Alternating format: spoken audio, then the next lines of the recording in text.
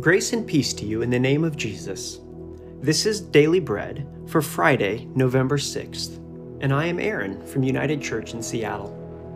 Today we're reading and occasionally pausing to pray through Luke chapter 9. As always, feel free to pause this recording at any time if you'd like to reflect longer. And I encourage you to journal as you listen, if you can. Let's first take a moment of quiet to open prayerfully to God's presence with us. Let's take a few deep breaths.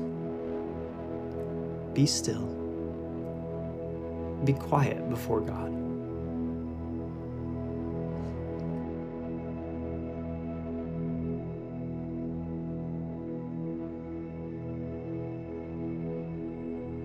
Now let's listen to the reading. As I read, listen for one word or phrase that stands out to you. Luke chapter 9. When Jesus had called the 12 together, he gave them power and authority to drive out all demons and to cure diseases. And he sent them out to proclaim the kingdom of God and to heal the sick.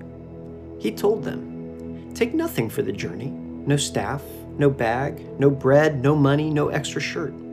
Whatever house you enter, stay there until you leave that town. If people do not welcome you, leave their town and shake the dust off your feet as a testimony against them." So they set out and went from village to village, proclaiming the good news and healing people everywhere. Now Herod, the Tetrarch, heard about all that was going on, and he was perplexed, because some were saying that John had been raised from the dead, others that Elijah had appeared, and still others that one of the prophets of long ago had come back to life. But Herod said, "I beheaded John. Who then is this I hear such great things about?" And he tried to see him. When the apostles returned, they reported to Jesus what they had done. Then he took them with him, and they withdrew by themselves to a town called Bethsaida. But the crowds learned about it and followed him. He welcomed them and spoke to them about the kingdom of God and healed those who needed healing. Late in the afternoon, the 12 came to him and said, "Send the crowd away so that they can go to the surrounding villages and countryside and find food and lodging, because we are in a remote place here." He replied, "You give them something to eat." They answered, "We have only 5 loaves of bread and 2 fish. Unless we go and buy food for this crowd." About 5,000 men were there. But he said to his disciples, "Have them sit down in groups of about 50 each." The disciples did so, and everyone sat down. Taking the 5 loaves and the 2 fish, and looking up to heaven, he gave thanks and broke them. Then he gave them to the disciples to distribute to the people. They all ate and were satisfied, and the disciples picked up 12 basketfuls of broken pieces that were left over. Once, when Jesus was praying in private, and his disciples were with him, he asked them, "Who do the crowds say I am?" They replied, "Some say John the Baptist, others say Elijah, and still others that one of the prophets of long ago has come back to life." "But what about you?" he asked. "Who do you say I am?" Peter answered, "God's Messiah." Jesus strictly warned them not to tell this to anyone. And he said, "The Son of Man must suffer many things and be rejected by the elders, the chief priests, and the teachers of the law. And he must be killed, and on the 3rd day be raised to life." Then he said to them all, "Whoever wants to be my disciple must deny themselves and take up their cross daily and follow me. For whoever wants to save their life will lose it, but whoever loses their life for me will save it. What good is it for someone to gain their whole world and yet lose or forfeit their very soul? Whoever is ashamed of me and my words, the Son of Man will be ashamed of them when he comes in his glory and in the glory of the Father and of the holy angels. Truly, I tell you, some who are standing here will not taste death before they see the kingdom of God." About 8 days after Jesus said this, he took Peter, John, and James with him and went up to the mountain to pray. As he was praying, the appearance of his face changed, and his clothes became as bright as a flash of lightning. 2 men, Moses and Elijah, appeared in glorious splendor, talking with Jesus. They spoke about his departure, which he was about to bring to fulfillment at Jerusalem. Peter and his companions were very sleepy, but when they became fully awake, they saw his glory and the two men standing with him. As the men were leaving Jesus, Peter said to him, "Master, it is good for us to be here. Let us put up 3 shelters, one for you, one for Moses, and one for Elijah." He did not know what he was saying.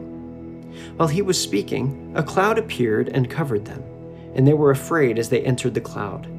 A voice came from the cloud saying, "This is my son, whom I have chosen. Listen to him."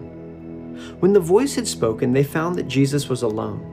The disciples kept this to themselves and did not tell anyone at that time what they had seen. The next day, when they came down from the mountain, a large crowd met him.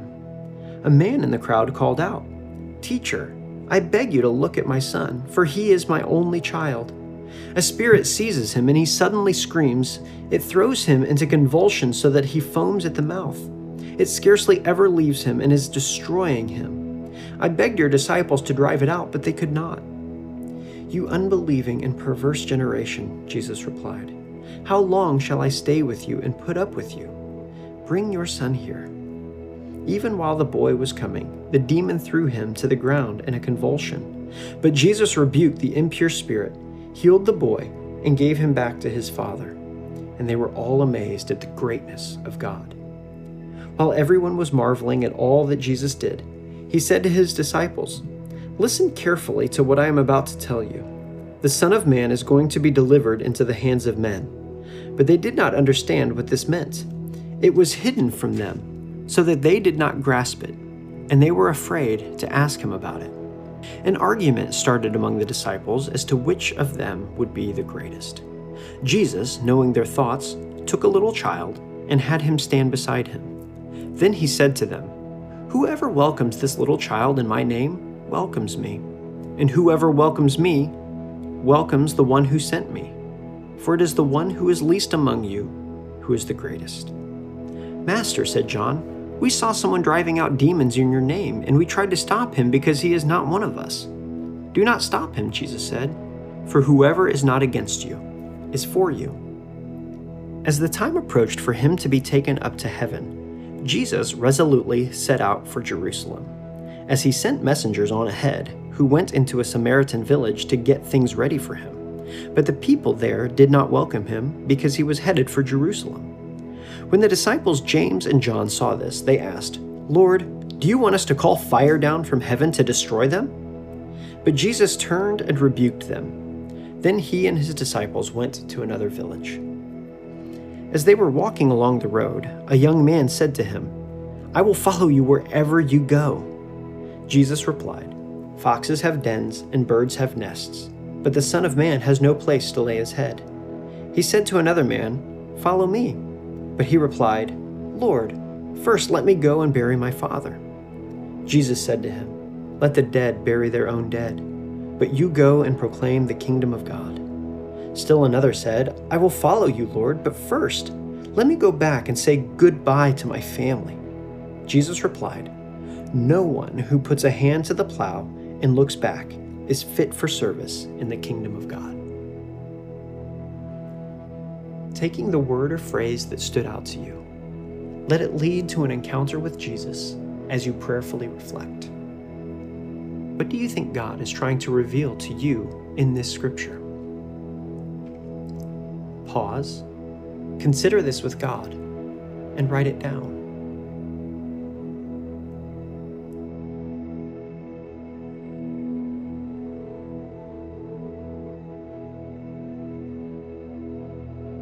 Now turn your focus outward and see what applying this scripture to your life might look like. Pause, consider this with God, and write it down.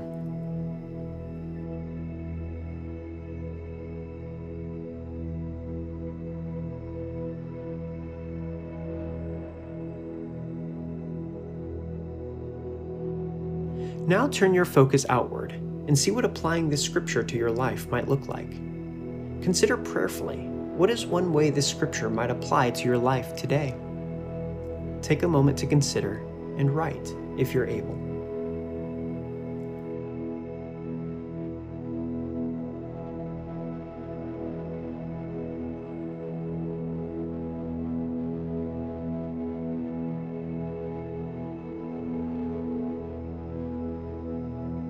And finally, take this final pause to devote yourself to God, to see His refreshing, and commit yourself to following Him. Offer your prayers to devote yourself to God.